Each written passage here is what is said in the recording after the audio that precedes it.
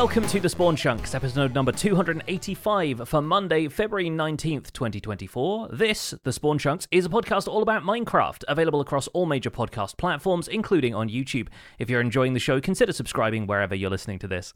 My name is Jonny, but the internet knows me as Pixelriffs, and joining me as always, playing jazz in Minecraft, is Joel Duggan. Hi, Joel. Hello, and if you would like to hear a little bit more about jazz music, the old guard in Minecraft, and 50th birthdays, not mine, then you should listen to the Render Distance. That is the extended version of the podcast. You can get that at patreon.com/thespawnchunks. If you consider joining at any level, you get access to things like our Discord and access to special events like the monthly Minecraft Hangout coming up this Saturday, February 24th at 10 a.m. Atlantic. That's UTC minus 4 hours, or 2 p.m. in the UK. That's where Jonny and I hang out with our patrons and look at screenshots of what they've been building in Minecraft and discuss them. There's show notes to follow up with later after the fact if you can't join the live broadcast, but it's a lot of fun and we hope to see you there. The Discord also has a lively Your Base channel where people share screenshots of builds throughout the month in the meantime, and I'm very excited to talk about what some of these folks have been building on the Hangouts, so looking forward to that event. But in the meantime, we've both been playing Minecraft ourselves this week, and why don't you kick us off, Joel? What's new on the Citadel? Well, there's not a lot to show, so the screenshots are going to be some very basic before and after, but I am either delaying finishing the town because I can't sort out the data pack, or I am just letting the completionist in me take over as I am going through the Spruce River, which is what I've renamed the West River in the valley, because the West Hill River and the West River were too confusing. I was like, okay, I need to call this something else. Yep. There's a giant taiga biome that basically borders the entire river, so it made sense to call it the Spruce River. It was a suggestion from some people in chat. And basically, it's one of the last, if not the last, rivers in the immediate area that still had like sand and gravel and clay along the border. There's a couple places that were not that smooth, like kind of janky Minecraft generation from before Caves and Cliffs, right? So the area was generated in 1.16 or 1.15. And so I went through and I smoothed out the edges and I got rid of all the sand. And that's really all I had time for this week. A couple of streams where I was just kind of going in and smoothing out the riverbed and making sure everything looked great, and walking into the valley and kind of making a mental note of like where you could see the river, where things needed some attention and where they didn't need attention, like where you just really can't see stuff, and leaning into some happy accidents. Like I found a weird little pool of water at the top of one of the cliffs, and I thought, you know what, I'm just going to make a little stream. We'll have a little waterfall here and it'll be able to be seen from miles away, and that will take care of this really big, ugly brown cliff. And I don't have to do as much with it if there's a cool waterfall to look at. And so I've got a few things that I've added to my to-do list, which is not the goal. it's try to check things off. But ultimately, all I did was, smooth out the river banks, smooth out the river bottom. I haven't gone through with the bone meal to add like all the seagrass and some kelp and things because I ran out of time. But I have gone through in a couple of places where there's like a spot for potentially like a fisher hut. There's a bridge that connects the path to the north of West Hill, and there's one other place near a farm where I felt like it might be a place where players might stop. And so I've added rocks, like custom boulders and stuff within the river, but they only just serve a purpose of like a way to break up all the green seagrass. And so they weren't really ornate. They weren't difficult to make, like just 4x4 bricks, with either andesite or stone, maybe have a little bit under the ground, that kind of stuff. And so the next phase will be swimming through the whole northern part of the river and hitting it with some bone meal, thinning it out in places that it looks a little bit chunky. And then I'll go through at these other points of interest where I've got these rocks and do the same thing that I did before, where I'll add in dense seagrass. I'll make some specific choices with either azalea bushes or drip leaf or something to say like, hey, this is probably a pretty spot that you could stop. There's actually one of those spots just before you cross the bridge where it might make sense to have the player kind of veer off for a quick second, go, oh, wow, there's a potato field. And with the render distance up, you can actually see the front gate of West Hill in the background. And so it's really cool to see like, oh, wow, I'm kind of coming around the corner. The trees are parting and you can kind of see the river and the sunshine and the wheat fields and stuff. So it's a fun view. And it's nice when you can kind of cultivate those experiences as a player might enter into your zone that you've been working on for so long. But that's it. Like there's really nothing more to report other than just the easy on the brain but time intensive idea of sculpting a river that's a couple hundred blocks long, if not several hundred blocks long. I like the idea of, especially once you've built up so much and you've got like your entire city built in the world, having areas that are almost intentionally the spots where people would like get out of the car to take photographs.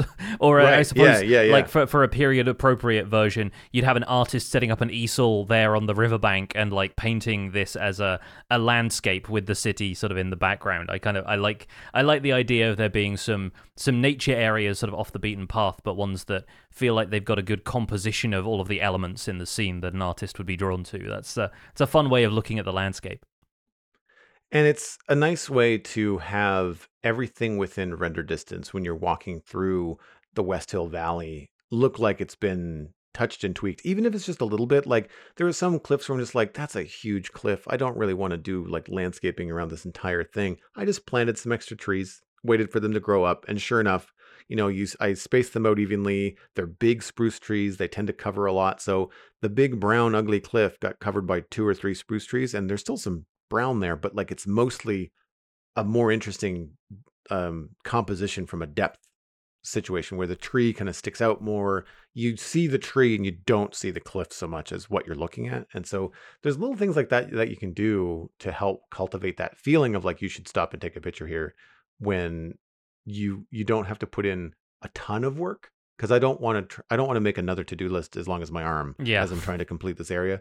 And so I find that limiting yourself to like, okay, I really am only going to let myself do a couple of points of interest, and the rest of this is just really not going to be seen from, I think it was like the bridge, the farm, and the potential fishing hut location. And if I couldn't see it from standing at any of those 3 spots, I didn't worry about it. It wasn't a big deal. And so I feel like being economic in these choices help, because if you don't, then you're just sculpting stuff underwater that no one is going to see but you right then, because you're never going to be down there again, Yeah. You can sort of see the appeal of people claiming plots on servers and sort of sticking to a very specific set of dimensions for like, I'm going to do this 500 by 500 area and that's going to be it, because the to-do list just becomes longer and longer as you go further and further out, and everything expands from the epicenter of what you've been working on, which is the town itself.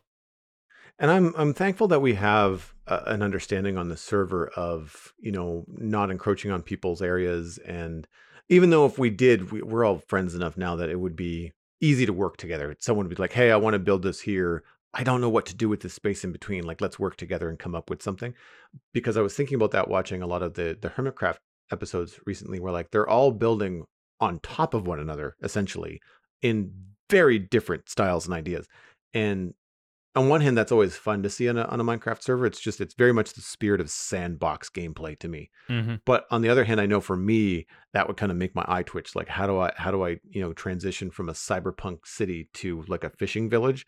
And it's such a interesting problem. I say problem because it's a fun problem to have. And how do you do that? Like, how do you do that in Minecraft where it doesn't feel too stark? And I'm aware of how easy it is for me because I have no neighbors and I'm in control of this area. So like all of these decisions are made very quickly because I don't have to transition from my area to someone else's area. So yeah, and you don't have somebody on the other side of the forest building a giant pixel art statue of something like this. There's not a giant Pokemon or a Mario sort of appearing in the distance. Yeah. Although that's come into my mind as like it would be a fun zone to add to the Citadel, because some of our zones feel so serious. There's sci-fi, modern city, medieval fantasy, like everything has like it feels strict. But having a place where you could just build like giant cartoon stuff, I think would be hilarious. I'm not sure what you would call it, like Wonderland or something along the lines of what happened in like Wreck-It Ralph, when they just went from video game to video game and it just really didn't matter. And then when they weren't in the game, all the game characters still kind of mingled amongst one another and there's all this stuff. I think it's because I built the Piranha Plant in Lego from Super Mario over the weekend. And like that to me just feels like that would be so fun and so recognizable. Such a bright, colorful, blocky build to throw into Minecraft. And if you had an area where people could do that, they could build something from their childhood or bring in something new, make a giant teddy bear just for fun. Like just that kind of stuff would be really silly, especially if you could turn it into something fun and functional, kind of like the SpongeBob village, where SpongeBob lives in a pineapple and Squidward lives in like looks like an Easter Island head, like that kind of stuff. And just Yeah. like make a teddy bear, but it's also a house and the belly button is the door. Like that kind of stuff would be just hilarious. But I don't know quite how to frame it yet as part of a zone on the server. And thinking back to, you said you'd been watching a little bit of Hermitcraft. I think Joe Hills has some stuff planned for this season where he's building an area that's based on a development in New Jersey somewhere, but he's planning on turning it into effectively like a season-long sculpture park that people can come and contribute to and build kind of like mid-game artistic installations and sort of turn the central part into a museum sort of exhibit that's more focused on redstone and electronics and things. So there's some neat ideas out there, and yeah, it really is just about designating a space for it and finding a central concept to build it all around. It's like one of those Midwestern cross-country trips where you have to pull over and take a picture next to the world's largest ball of yarn. Oh yeah, all of like roadside that attractions and stuff. Yeah, totally. Yeah, I can imagine that going throughout the server. You'd have like a road trip kind of trail where people just built whatever they wanted to, just like a giant lobster statue or something, like along the you side laugh, of the road. But I live in Nova Scotia. That's a thing. That I'm exists. sure. No, I'm pretty sure I'm citing from an example I've seen before. Yeah, so there's a whole lot going on. Well, I have a little bit of stuff in mind for what I'm building lately as well, but we're launching a new server on Saturday that I'm not going to reveal the name or the concept or anything yet. But that is where the build I mentioned last week, where I'm planning on building something based on Solstice 5, the animated short film with all of the sort of space technology stuff. I have started on that. I've started digging out a large area with diamond tools and no mending. So going back to discussions we've had previously about what we used to do back on Decidedly Vanilla, where we would bury tools because mending wasn't a thing, and so eventually tools would become too expensive to repair. And so around the area that I'm digging out, I've started to build monuments to the tools which will no longer be serviceable. So I got to the point where my first diamond pickaxe, which had Fortune 3 and Efficiency 4 and everything, was now too expensive to repair. And so I built like a stone monument out of all of the stone I'd been digging out of the ground, put the pickaxe there with the anvil that I used to repair it, because by that point that anvil was quite damaged as well, and started a new pickaxe and bits and pieces like that. We haven't opened up the Nether yet, and we're not going to until the first episodes go up. So far getting XP has been a challenge, and let me tell you, spending 33 levels to repair a pickaxe was pretty intense when you are used to just getting to 30 levels and then going back down to 27 and building up 3 levels again, right? Right. So that's been a fun challenge and a fun way to sort of return to the old school way of playing the game and sort of appreciate the mending side of the game better. But obviously I've got that in Survival Guide, so Survival Guide, my tools are all mending, all netherite, and I don't need to worry as much about it there, especially since the latest thing I did in Survival Guide was build Nembon's Ender Mini Enderman farm. So that's what I did in Survival Guide most recently, and that's a very useful farm if all you want is XP and Ender Pearls, because having had the Guardian farm as my main like high yield XP farm lately, I just get tired of using Guardian farms because they produce so many drops that I'm not actively using Prismarine blocks yet, so at the moment I'm not using them for anything other than sea lanterns, and just taking damage constantly as you're using the farm sort of wears on me after a while. And so it's nice to have a farm where you can just go and mindlessly click and gain tons and tons of levels without really having to do a whole lot. But yeah, that was the contrast of that and this new server where I've basically been fishing and smelting copper to get XP, because at the moment we don't really have any ways of getting XP farms other than a couple of people I think have found spawners by this point. Just out of curiosity, do you have to build that Enderman farm out of leaf blocks? Is that part of the functionality of it? Like they can't teleport to leaf blocks? Is that the thing? No, I mean, the blocks need to be transparent, so glass would work just glass as would well. work. Okay, cool. Yeah, the reason I built it out of leaf blocks is that it's easy to just acquire a huge amount of them very quickly. And I can get plenty of glass now. I can smelt up some sand or buy it from librarians now that I've got my villager trading hall all done. But I also like the green against the purple of the void. Like, it's something that makes it very easy to see from a distance, and for aesthetics, some people might not want it to be as visible as it is, but yeah, it's nice and easy to bridge out with a bunch of leaf blocks because you can get them in such large quantities so easily. And especially with hose having silk touch, I can just like carve away at a couple of trees, not worry about the tools taking damage at all. And I bridged out there with some flowering azalea, and then just use regular azalea leaves for the rest of the farm. And when we had Nembon on the show, actually, he mentioned that this farm had broken for a lot of people and that he was switching more to a, look at the Enderman to aggro them kind of approach. And I think it is really just that the Enderman can punch anything in the vertical range of their hitbox now, where previously they could only really attack stuff that was by their legs. And so the Endermite just needs a bit of repositioning, and the farm just still works perfectly well. So if anyone was worried about that after Nembon's episode where he came on the show and mentioned that, don't worry. It does seem to work perfectly fine as far as I can tell. You just need to be a little bit more precise about where you put the Endermite, and everything works fine. We'll have to take a look at ours on the server. It's a slightly different. It's never really been the best in terms of yield because I wanted the Enderman to be like a one-hit punch. So instead of being at the very bottom of the world, the platform is up at the top. I think it's I have full damage based, 2 platforms, I think. The platform is at like Y30 or something. I can't remember what the exact location it is, but the Endermite would be in the old position, so probably still reachable from the Enderman. But whether or not they can smack it before they fall down the hole, I don't know.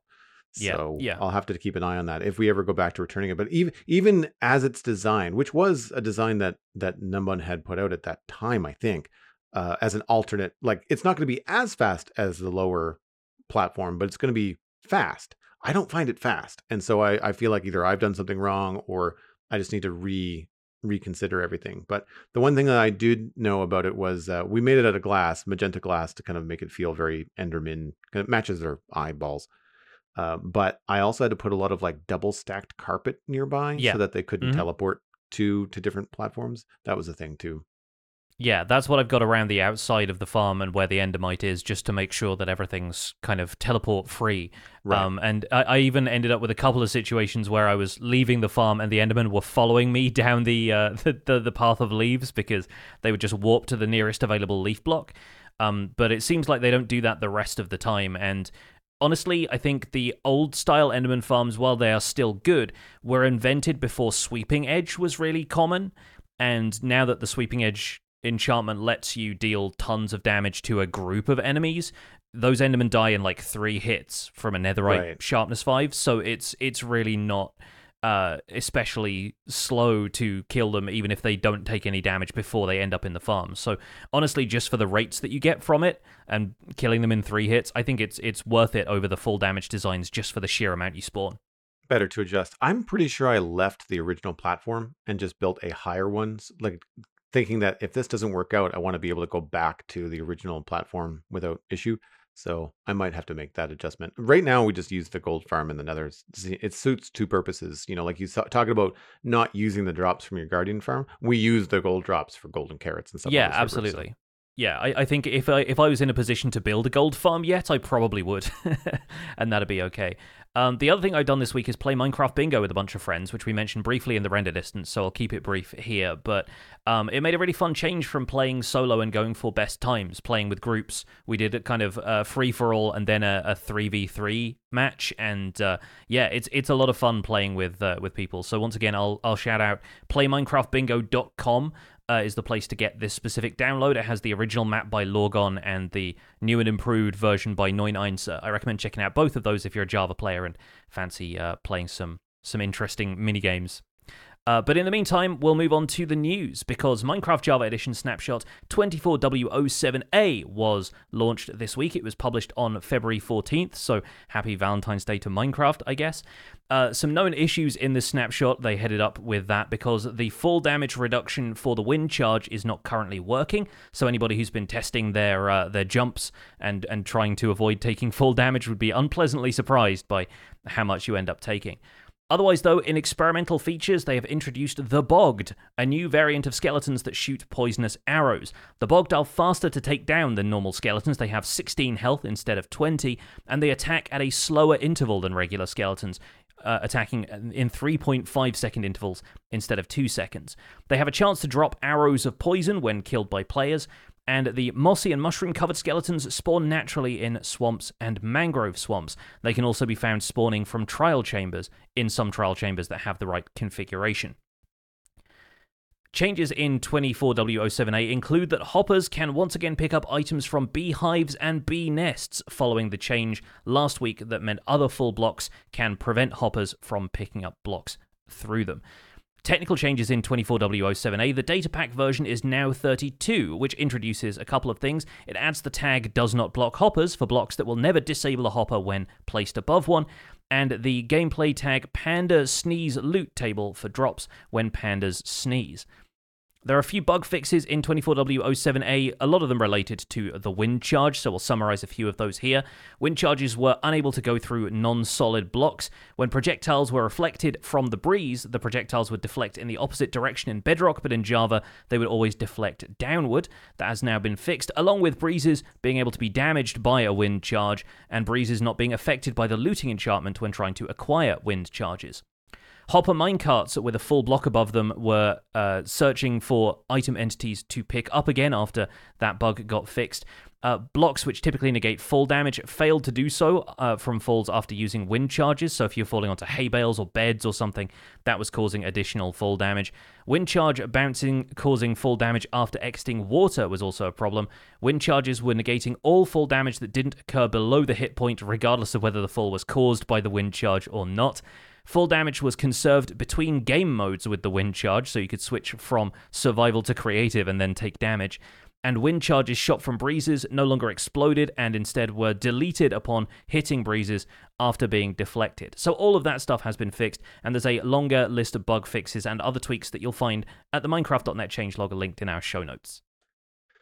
As far as the bug fixes for the breeze and the wind charge, it just sounds like a lot of refinement. Just things not quite behaving as they anticipated, and noticing a couple things once it was in the game, and different scenarios pop up, and they're kind of squashing those as they see them as we march towards the eventual addition of the breeze into the game. I mean, it all makes a lot of sense to me. I haven't yet really found a use for me for the wind charge, but the fact that they're making these adjustments so that it has a predictable form of use and behavior when it's either shot or shot at something, I think that it makes a lot of sense. Yeah, I think the difficulty with wind charges for me, in terms of seeing them as a practical thing to use all of the time, is the fact that they're consumable, which is naturally going to be a thing regardless, because it makes sense for them to be consumable for a lot of reasons. But I think if I'm going to be using them to, like, you know, boost a jump so I can get up onto a roof that I'm building a little more easily or something, it doesn't feel as good to have those be consumable. And I guess your counter argument to that is that rockets are consumable and we use those constantly, but rockets are much easier to farm in large quantities. And maybe once the wind charge is added to the game in the full release, and once I've found a trial chamber and gone through all of that, then I'll start to evaluate whether or not I find wind charges something that I will want to keep around and will feel kind of indispensable to gameplay. But I think there's still plenty of ways around using them at this point. It's just whether or not they feel fun to use is going to determine whether I end up using them or not. And so I think these refinements are good for the purposes of making them a fun and intuitive and overall interesting experience for the player. I was thinking about this the other day when I was at the gold farm, which we activate with a snowball. Like, you throw a snowball at a piglin, zombified piglin, and anger them. And I'm so good at it now because I go there so often that I can use one snowball. I know right where to aim, and I almost always hit the culprit. And I thought at one point I should make like a snow golem farm where we can like have an unlimited supply of snowballs. Well, there's one single chest, not a double chest. There's a single chest at one point that I filled with stacks of snowballs, which only stacked to 16. And we've not even cracked it in Hmm. terms of the use. So I wonder, depending on how much you can get from breeze farming wind charges, once you get like a couple of stacks, like, is that going to be enough for like the rest of your gameplay? You know, like, are they going to be something that you need hundreds of, or are you going to be good with like a few dozen and you're never going to go through them because of the use cases that you find for them just aren't going to require as many as we currently think you might need because they are consumable? Yeah, well, I've been having that conversation with myself with the Enderman farm, is that I've got a double chest there that fills up with Ender pearls. Right. Once that reaches capacity, I throw the rest of them into the void because I don't need them. And there are definitely people out there who use Ender pearls way more frequently, but for me, so often I find that the benefits are outweighed by my, I guess, lack of experience with them, so I'm not very good at throwing in a way that will get me to exactly where I want to go 100% of the time. And if it doesn't do that, then it causes me more problems because I'm losing health and then I'm on the other side of the build that I want to be on top of. And so I do wonder, yeah, if wind charges are going to fall into the same category as ender pearls, where some players will swear by them and other players will just see them as an unnecessary frivolity. How do you feel about the bogged? I feel, I feel like it needs a two-syllable name. I want to call them the Bogged because I Yeah. feel like bogged just feels like an ugly word in the throat somehow. And I wish there was like a better way of like it's a single syllable the same way drowned is. So I feel like I should be more comfortable with it, but there's just something about getting your mouth around the word bogged that for whatever reason has been the sticking point for me. But as I think that the fact that the name is my major quibble proves that the mob itself is fine. And I think it's arriving at a good time too, because I remember people being unhappy with the Drowned being a zombie variant so soon after the Stray and the Husk were added. And Drowned obviously have been refined in their use and now drop copper instead of gold, so they feel more useful in that sense. And I think once something is useful, people tend to give it a more of a pass than they do if they're just looking at a mob critically at face value.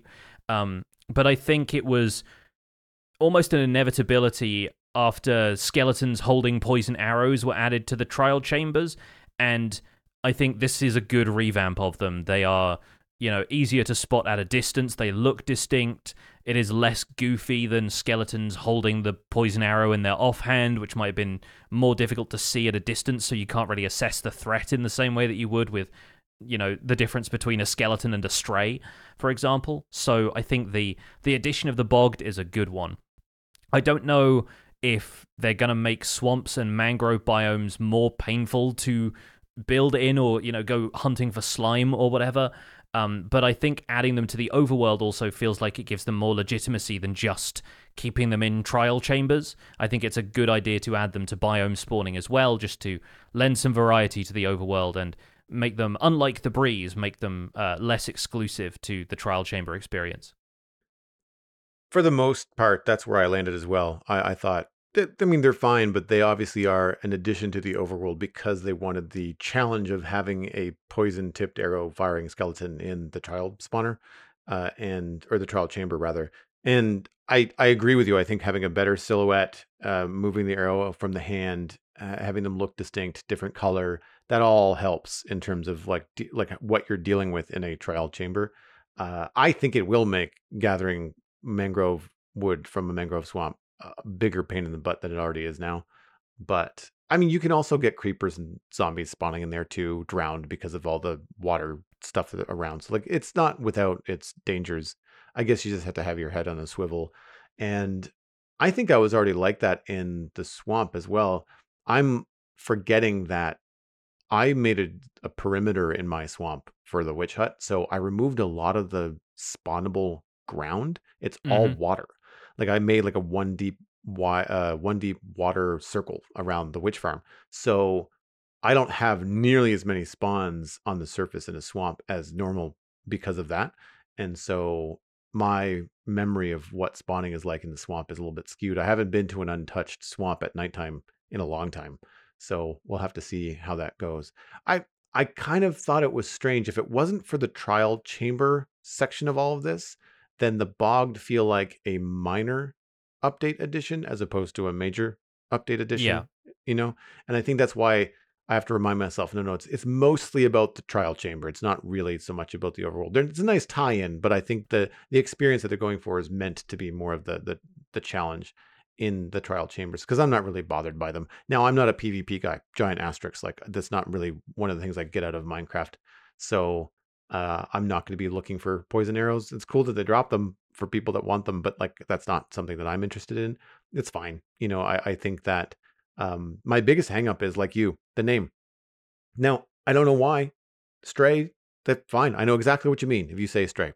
Precisely, I know what you mean. Bogged just does not seem like it has. And I think part of it is that Bogged could have very easily been what you called the drowned, right? That could have Yeah. easily been a name for.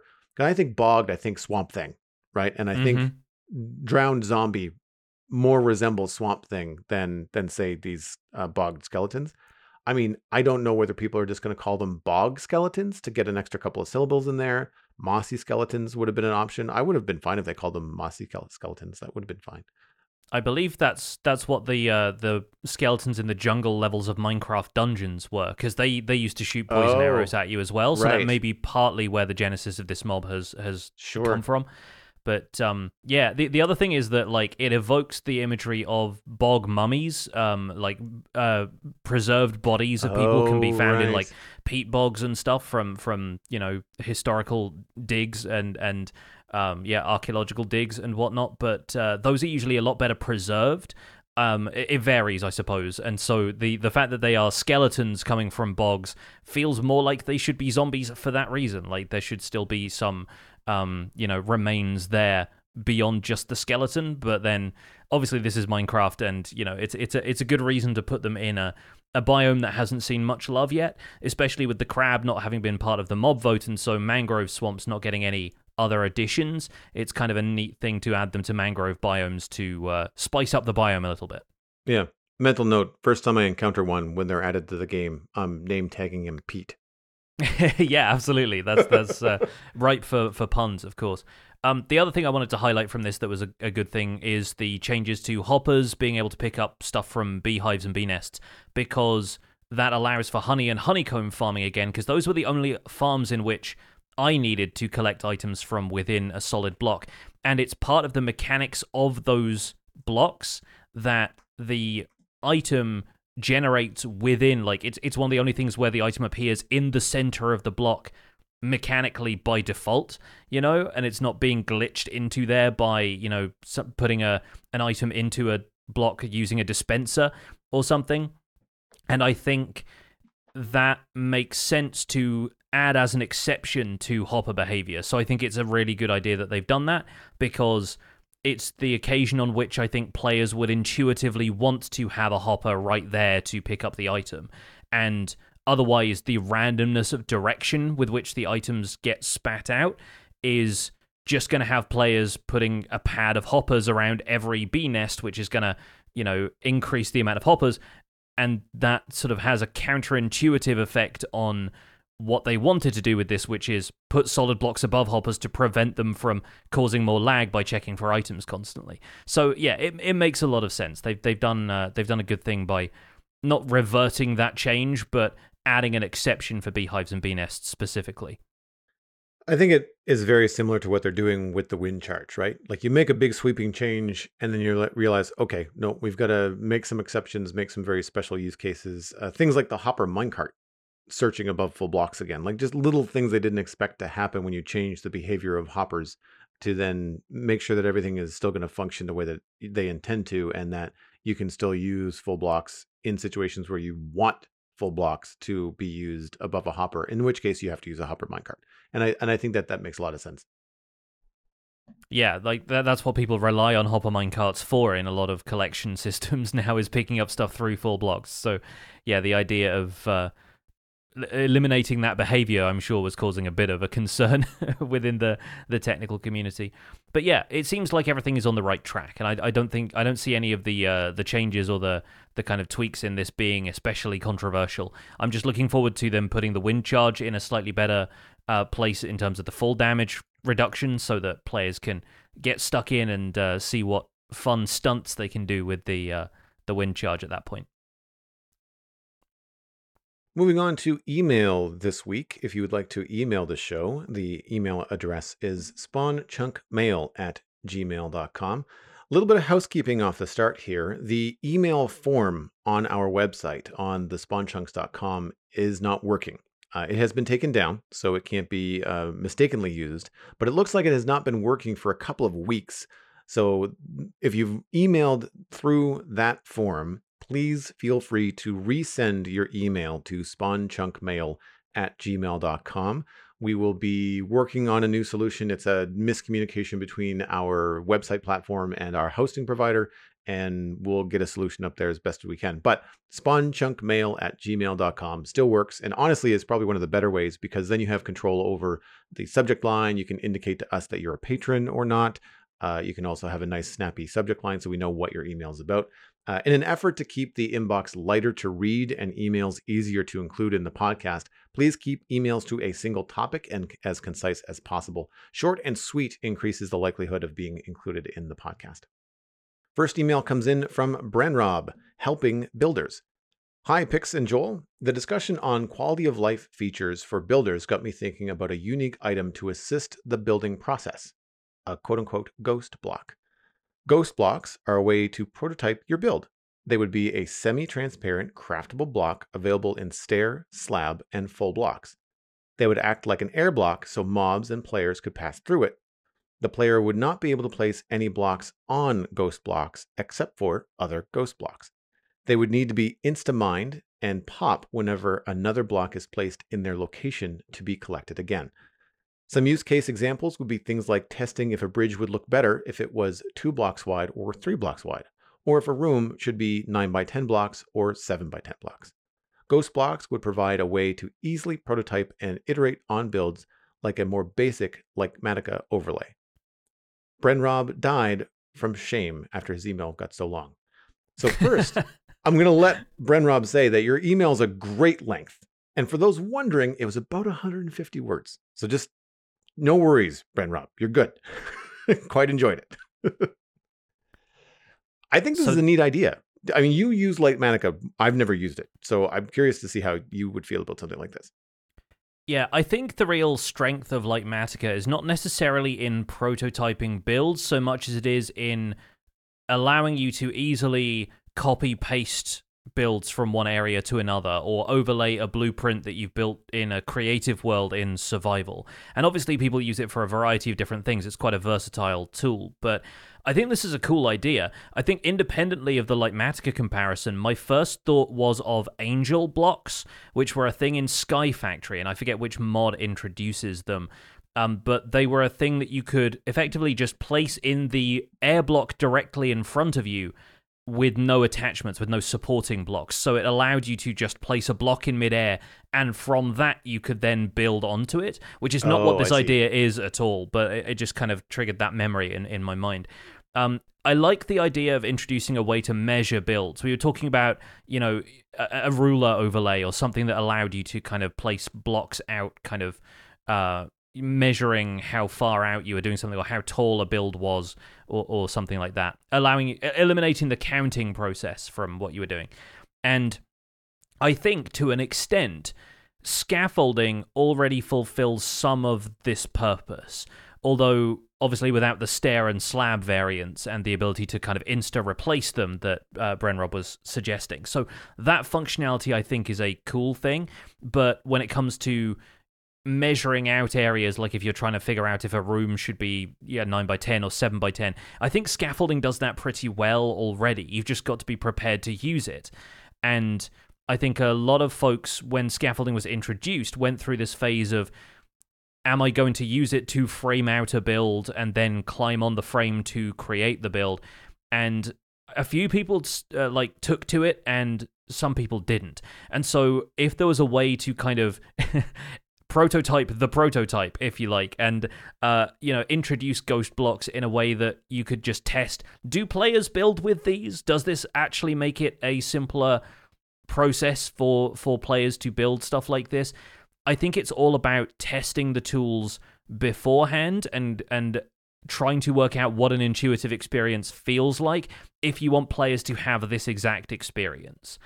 And beyond that, I just wonder, if it was a ghost block, then how do we craft it? How is it then crafted into variants? Can you imagine the player at a crafting table trying to carve a ghost into a specific shape? Right. And I'm not sure what the crafting path would be, and how you would justify this transparent, very kind of ethereal block still being something that we could interact with physically for the purposes of crafting, but not for the purposes of building.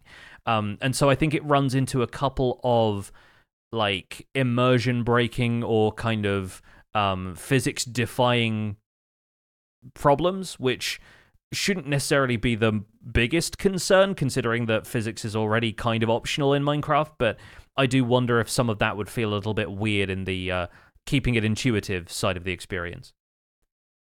Yeah, my brain went to more of a creative tool than a survival tool, but I mean, survival tool is where you want this anyway.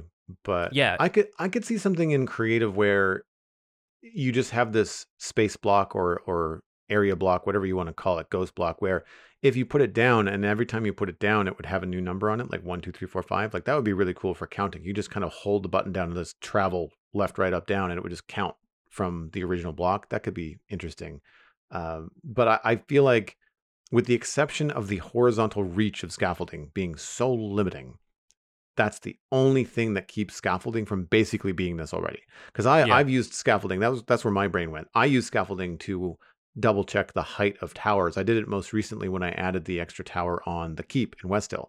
I was constantly adding 5 or 10 scaffolding blocks, then backing up to the other side of town to go like, is that tall enough? Is that gonna be too tall? Do I want it to be like, where do I want the ramparts to be? All this kind of stuff. And it's very helpful to do that with scaffolding and not have to pillar up one block at a time. You can kind of sit there at the bottom. You can sort of count if you have a very specific number of scaffolding blocks in your inventory already, and you don't have to count. You've got 60 in a stack because you removed 4. So if you place them all, then it's 60 high from where you're standing. That kind of stuff is helpful, but not quite in the way if you wanted to do a bridge, because scaffolding then becomes not as useful. So for those situations, I use something that's very easily removed, often dirt, something I have a lot of in my inventory. I tend not to use grass just because it tends to grow over the landscape and then you can't see where you've built something. A lot of the times I end up using stone. It's not the easiest block to remove, but so much of what I've been doing in Westhill is made of stone. So I might as well just use something that may or may not be replaced. Like maybe I'll only replace about half of it because I'm going to keep the natural stone there anyway. It's also something I have a lot of, so I'm not worried about, not being able to have a few stacks of stone to span like a river or something like that. But I like the idea, but I agree with you in that there's that immersion breaking of like, it's part UI and part building block. And so I feel like the scaffolding is kind of what we've got in terms of functional thing in the game to do this with. And being instantly breakable, like if you use one base block and then you build everything on top of that, then you can take down a scaffold instantly by breaking a single block instead of, multiple blocks. And the other thing with this is that you would need to use scaffolding anyway if you're working vertically, because if you can't collide with this ghost block, then you'd still need to pillar up somehow in order to place it vertically. So I think after a certain point, it sounds like a great idea in principle, but you'd run into some issues with it that would feel like it stops being an intuitive block to use after a certain point. Like, I like the thinking that's gone into this, but I'm not sure this is our solution, It sounds like it would be an incredibly cool tool to use as a content creator. If after you've built something, you want to illustrate to somebody, hey, this is 9 blocks by 7 blocks, or this is a 15 tall block tower. Like if you wanted to kind of draw those lines outside of it, like right now people would just use Minecraft blocks, but if you had something that was very distinguishable from anything that you've built, like this is meant to be a UI tool, and I'm using this to show how high or wide something is, that could be fun for people doing tutorials and things like that. Yeah, yeah. Maybe there's room for something like that in future, but I think with we can't count content creators as the main reason to add No, stuff of like course. this. So yeah, we'll see if Mojang themselves have any ideas for improving quality of life for builders in the near future. In the meantime, we'll move on to CJ's email. CJ is written on the subject of refreshing old things. Hi, Joel and Pix. On episode 281, you mentioned that you've enjoyed seeing more things getting a bit of a refresh in minor Minecraft updates. I've been enjoying this as well, with spider eyes getting a new use in breeding armadillos, decorated pots getting a stack of storage space, and camels eating cactus. I love that cactus and spider eyes, which have been in the game since Alpha 1.0.6 and 1.0.0, are getting additional uses. As someone who's been playing the game since before they were added, it's really nice seeing old items getting refreshed 14 years later. Are there any specific items in Minecraft that you would like to see refreshed a little bit? Cheers! CJ died after choking on a tough rabbit hide, as he decided to eat it since bundles have yet to be added to the game. So I was actually just talking about this the other day on stream, and where my mind went, even though it's not the oldest item, I think slime balls could be used in crafting more things. Not necessarily slime blocks. They seem to have a lot of uses, but slime balls specifically don't really do much other than leads and making slime blocks, right? Refresh me and let me know if I'm incorrect there. But I was collecting a lot of flowers. Again, not sure what to do with all of them because I'm not using a lot of them. I use specifically a lot of white flowers around West Hill. But I was thinking it would be nice to have dye blocks, and using something like slime, one slime in a grid of another 8 dye blocks around that to make a colored block, but something with texture to it. Like, so not like red or yellow concrete, but something that might have a little bit of texture, sort of like coral perhaps, but like then not limited to being placed near water and having your full range of the 16 colors that are available, from the different dyes in Minecraft. That to me would be a really cool use for slime balls specifically. Also, I was thinking like sticky lanterns, and this is a little bit weird and fun, solving the no lanterns on walls problem in a very Minecrafty way. You're not creating a new piece of iron to stick it to the wall. You're like, no, why would I do that when I have slime balls? I'm just going to put a bit of goo on the back and just stick it to the wall. I don't think I want to see the slime behind the lantern because that would be a little bit weird, but it would be even fun, more fun if it made like a little squish when you put it on the wall. In addition to the little, you have like a clank when you put a lantern down now, and it would be neat if it kind of made like a clank and a squish because you had like a sticky lantern. Stuff like that I think could be more fun. And then the last thing that I got to was pitcher pods and torch flower seeds. I was looking over a list on the Minecraft wiki of different items. Now these are brand new, so this isn't necessarily things that are old that need more love, but this is something that's new that really only does the one thing, which is plant a new plant. And I like the idea of when they add a new item to the game that does more than one thing. It would be cool if you could use these seeds, maybe even other seeds, to go back to the original email about older stuff from CJ about things like maybe wheat seeds or beet root seeds or different seeds. If you can combine those with something like wool to get maybe a different textile, because the wool textures, like, they're okay, but I don't really find that I can use them that often. And if you could use torch flower seeds and pitcher pods to create a new textile, I think that could be really, really fun too. Yeah, yeah. I think there's a lot of great ideas for reusing old items, but I still find it very difficult to think off the top of my head of items that don't have enough uses, because the game is really good at hiding some of those uses away. Like, to use your example of slime balls, I think the one people always forget about that's kind of mind-blowing when you remember it is that you can craft magma cream. And that Yes. allows for, if you've got a blaze farm and a slime farm, you can skip magma cubes altogether because you can make magma blocks, you can get fire resistance potions, all of that stuff comes through slime balls. And slime balls have just recently had the frog breeding part added to it. So thanks to G the Bee in our live chat for reminding us about frog breeding. So yeah, there are, again, these little ways in which some of those older items are now being recycled in. And I think one of my favorites, although it doesn't, get a great deal of use after that, is the fact that tripwire hooks have been a thing in the game for ages, and previously players used to craft them en masse to get trapped chests, but then that was back in the time when you couldn't put two regular chests side by side because the code wouldn't allow you to, because it would try and join the chests together. And so since that's been eliminated, the only thing players typically are going to craft a tripwire hook for is a redstone contraption or a crossbow. The crossbow added in 1.14 with pillagers means that the tripwire hook got a new lease of life there. But I don't see that many people using crossbows, and you can get them from pillagers, so I guess it doesn't necessarily even out that way. But yeah, I agree with CJ, first of all, that rabbit drops could have more uses. I do recall when the bundle was added and we had the discussions about the bundle, people were reluctant to kill rabbits just for the sake of it. So maybe adding stuff for rabbit hide is not going to be the best idea, but it does eliminate the sense of redundancy that I think rabbit drops currently have. Right now, the only thing that interests me about rabbit drops is that sometimes they're an item in Minecraft Bingo that I have to get, but the rest of the time I leave rabbits well enough alone. I personally like the idea of using more unique feeling items like Totems of Undying for something other than their current purpose, because they aren't a crafting ingredient, they cannot be crafted, they are not crafted into anything else. They're just an item that you hold and it's like a tool, it's just there to save your life if you put yourself in a dangerous situation.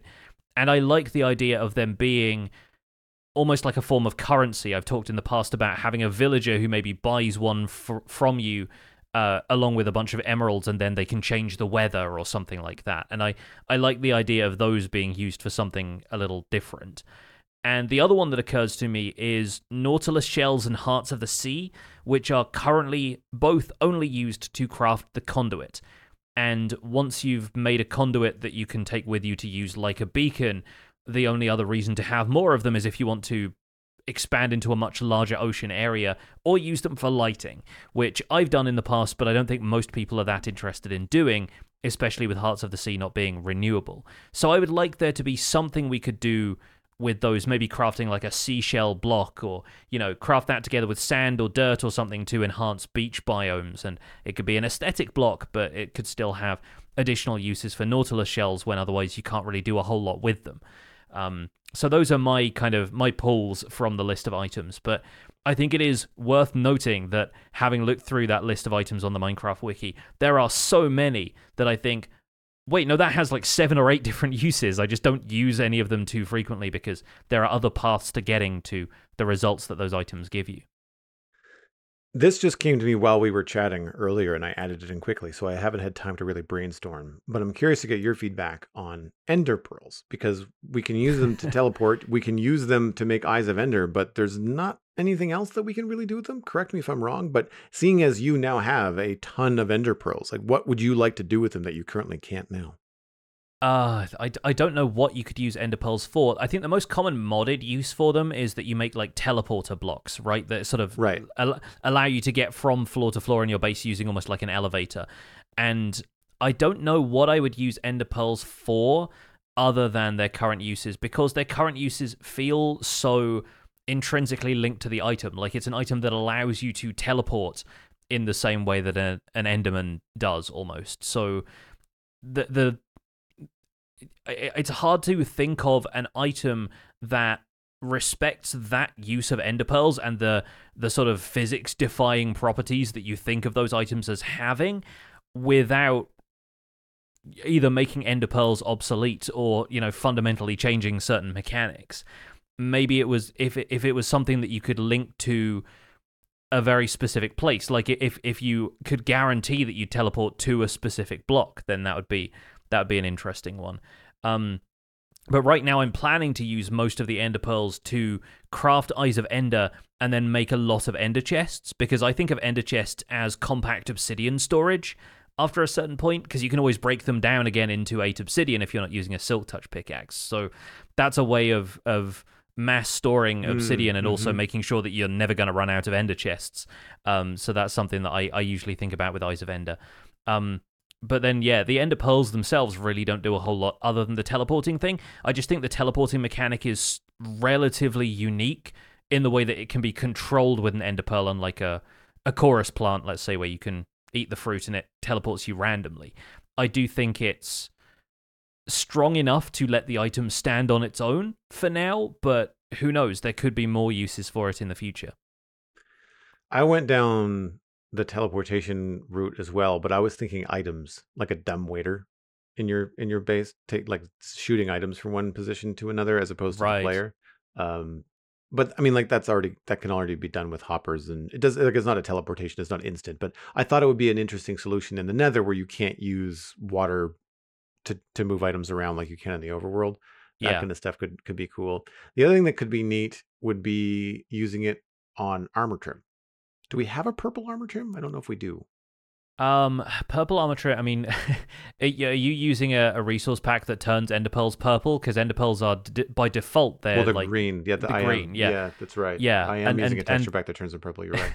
yeah, the purple armor trim is amethyst. So yeah, you get that, and there is an Oh yeah, eye-shaped armor trim that you get from the strongholds. So right. you can kind of tie the two together. But yeah, it's an interesting one. I think there's room for expansion for a lot of different items, and that's perhaps why they are more sparing about adding new items to the game these days. But I do wonder if, a few years down the line, we'll be seeing a bunch of new crafting recipes coming to something like the wind charge after that's been, used by players for long enough that it feels mundane in its current uses. Yeah, I could see some fun, like maybe not as practical as some of the other things we talked about, but brewing a potion out of an ender pearl, like what does that do? Like, does it teleport you like a coarse fruit plant, but farther? Is it more dangerous? Is it more random? Like, but then could you make a mini game out of that? Like where you're just leaving it completely up to chance as to where players are teleporting around your game board, and maybe they die, maybe they don't, maybe they survive, but it's just pure luck because they had to drink 3 of these potions to get across the map. You know, on a trial. I don't know. There's stuff like that that I could be fun, but I think mostly because of the builder in me, like when I think what could an item be used for, my brain goes new block. Give me a new block, Mm-hmm. kind of. Or even, I mean, I would be happy for 2 reasons. A new block made out of ender pearls. One, you could store ender pearls a lot more efficiently, right? If you could condense them into blocks, and then if that then allowed you to then uncraft them into Yeah. ender pearls later on, similar to what you were talking about with ender chests. But that's normally where my brain goes. Would be new blocks. Next email comes in from Sage Vaults and Trial Chamber Construction. Hi, Joel and Pix. The new vault block is a great way to make trial chambers enjoyable for more than just first players to find them.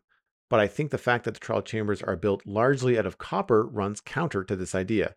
Normally, large amounts of oxidized and waxed copper blocks require plenty of work to obtain, but the trial chambers somewhat trivialize those systems. Players who want lots of copper blocks will be incentivized to tear the chambers apart, leaving the combat challenges and loot rewards intact, but not the fun environment they are housed in. One suggestion I have to fix this would be to add another common stone type for the trial chambers to be built out of, perhaps a nice set of blue stone bricks like the microcline from Dwarf Fortress. It could also generate in the world similar to granite, andesite, and diorite. Sage died from bee stings while harvesting wax from his copper blocks. I do wonder if there's a new set of stone, like blue stone bricks that the trial chambers are made out of. People are just going to go and get those as well, right? Like if that's the place that you find them in large quantities in the world, people are often going to try getting that instead of mining out a vein. So I think changing up the palette of trial chambers is not necessarily the answer unless it's mundane blocks that we're already used to. But I do see the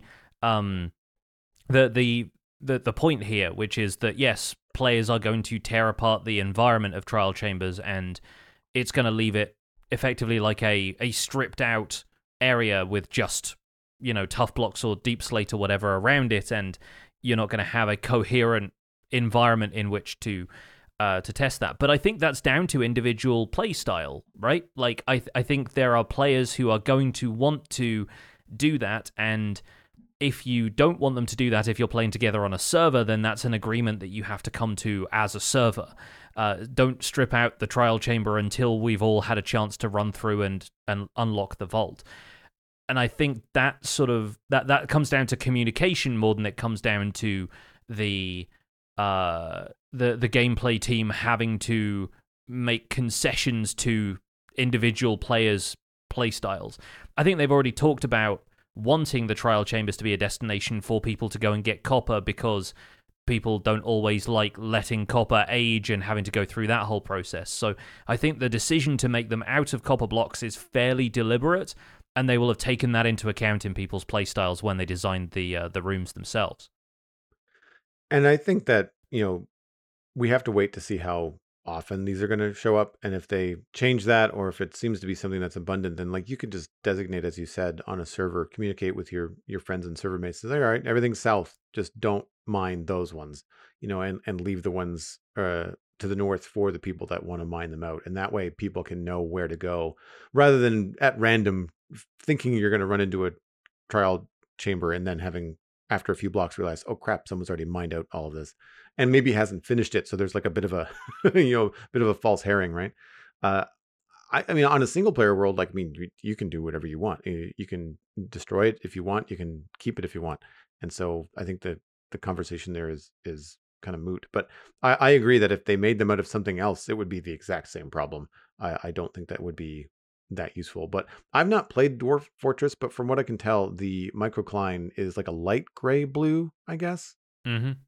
And I mean, I'm team blue stone blocks. So if we get team Yes, blue same. roof tiles, then I'm on board. But Tough already has a bit of that going on. So like they kind of already did that. You have Tough variants that you can go and get. And I mean, you could make those Tough variants out of your own Tough if you wanted to as well. So in that light, because they are made out of existing blocks in the game that you can get elsewhere, it means that the argument for, if there was a big back and forth on a server saying like, well, we want to destroy the trial chambers for the blocks and we don't, then the argument there is like, well, you have other ways to get copper and Tough. You don't have to destroy a trial chamber to get them. And I think that's important. If the blocks that the trial chambers were made of were the only places to get them, then they would 100% be mined out for those resources. I think Sage also said that they would want this new block to spawn in the world just like diorite and granite and stuff. So I don't want to mince words there. But yeah, I think that it would be a cool way and a cool spot to add those blocks, but they would be more than likely stripped out the moment that people found them. Yeah. And I think, having played around a lot with copper at this point, there are certainly ways to get hold of copper in veins and in certain biomes. Like you go to a dripstone cave, there's copper everywhere. You find a copper vein mixed with granite. You can do a lot of mining there. And it's entirely possible for players to indulge in that habit of going out mining for materials instead of, stripping out a trial chamber when they find it. Now, they're not going to. They're going to go and find the pre-made sections of material regardless. And nobody is going to a stronghold specifically for stone bricks, but they might go to a stronghold specifically for bookshelves. Like, I recently raided a woodland mansion instead of getting bookshelves for an enchanting setup. And I think that that kind of playstyle is totally fine. Like, even if it means destroying something that feels like a permanent feature of the world and a structure that you want to preserve, it's all just going to come down to playstyle. I am absolutely, like you, on board with there being a new block in the game. Like, I'm not going to argue with new light grey blue blocks. And like you, I've played Dwarf Fortress, but I didn't get far enough to be familiar with this kind of material. But yeah, I think the idea of varying trial chambers and that kind of stuff sounds like a cool idea for the future, and maybe a cool idea for some player-created alternate structures, in the same way that some mods will add like alt jungle temples or desert temples. But I think for now, at least, it's just going to be exciting for players to have another way of getting copper if they find that more convenient. Moving on to our last email, this one comes in from Hibiscus with the subject of a nether structure. Hi Pix and Joel, listening to do episode 281 and the email about nether structures piqued my interest. I am that person. I love playing Minecraft as a nether-only survival challenge. I love the idea of taking on the challenge to thrive in the dying wasteland. I've been into it ever since 1.16 snapshots started coming out, but after a couple of weeks playing it, it becomes obvious it has some big flaws. In response to the episode email, I'd like to add the idea of transitional biomes that are the blend of two existing ones. For example, Crimson Plains would be an intermediary step between Nether Wastes and Crimson Forests. I feel the current transitions are quite harsh, going from a lifeless cavern to a lush, dense forest. What do you guys think? Hibiscus has reached the goal. Post-mortem. Everybody died. No happy endings today. I find some of the nether biomes to be harsh transitions as well, and I think a lot of that lands on two specific biomes, the nether wastes and soul sand valleys, because they are very samey when you're in them.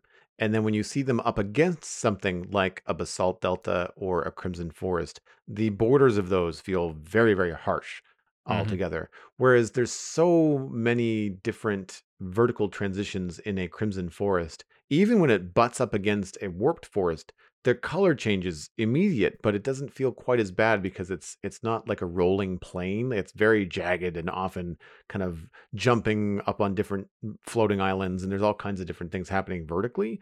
And so I think that's one of the reasons why the nether wastes stick out to me.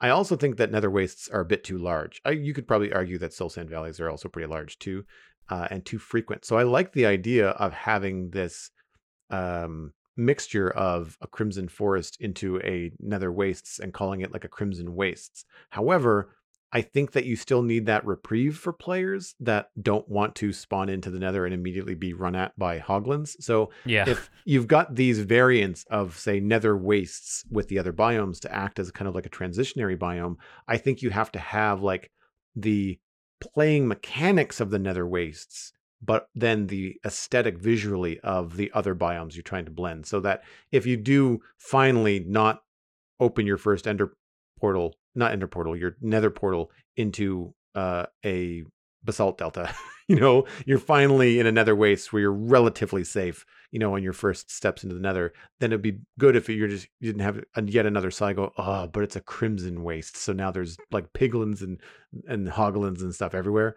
So I think that would be the only caveat that I would have, is like I'd want it to be something that would be visually blending, but not necessarily bring those mechanics closer to where you want to start your nether adventure.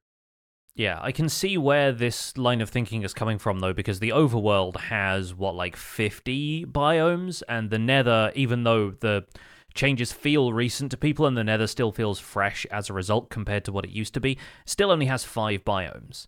And I do wonder if there is still room for expansion in that sense, and transitional biomes like, say, going from a jungle through the sparse jungle biome into a plains or a forest or something like that feels good in the overworld. And so I like that, and I think it's got some merit. It's just whether or not you feel like the effort is better spent introducing new biomes and therefore new resources to the nether, or if it's worth just making the landscape feel smooth. And for what it's worth, the nether is not meant to be a particularly pleasant place, so I think the idea of making the nether aesthetically pleasing in a way feels counterintuitive to the experience of being in that dimension in the first place. But as usual, I will advocate for being the change you want to see in the world. And if you feel like you care enough about the aesthetics of your environment, if you feel like a nether native at this point, that is the game creating objectives for players to act on, and it feels like it should be for the player to smooth that transition and to create a transitional biome as a challenge to yourself. I think it'd be a really fun way to play the game, is to, introduce a natural nether ecology that still respects the biomes that you find there, instead of transforming the nether completely, adapting the nether and allowing it to have like a more subtle transition. Makes perfect sense to me. So I recommend giving that some thought and giving it a try yourself, and maybe even coming up with some custom nether biomes of your own with the blocks that we already have. And obviously you're not going to be able to apply that to the entire dimension, but applying it to the areas that you're traveling in more frequently is going to make the whole thing feel a bit more coherent. I really like what I've seen players do over the years in something like a mushroom island, or is it called a mushroom field now? Yeah. Where they take the warped and the crimson foliage, probably just because mushrooms and mushrooms, you kind of like bring those two together in your head, and then they create their own biome in the overworld with some of the resources that they have in the nether, but without all the danger and without some of the things that they don't like, and then it's custom, so it's better blended, and you can have overworld trees and different stuff mixed in there. Acacia tends to look pretty cool when you mix it up with nether colors. So the stuff like that I think is really, really interesting and cool. I've also seen that happen where people have like their nether portal where they have like the nether portal is kind of barfing out the nether into the overworld, like it's taking over. And so they do like crying obsidian and lots of magentas and purples and blacks and stuff, and try to ripple veins of corruption coming out into the overworld. And I think you could do the reverse too. Like you could take your portal in the Nether could have the overworld bleeding into it and having that be a transition. Like, what does another desert look like besides the Soul Sand Valley? Like, what if it was real sand? What do you use concrete powder instead? Like, is it all purple sand? Who knows, right? You could do some really cool stuff. And by doing that, you also make your Nether hub or whatever sort of Nether portal network you have more intuitive to use, because it's really obvious which biome you're stepping out into if you have some of the foliage from it and the terrain around. Yeah. Which is a smart way of doing things.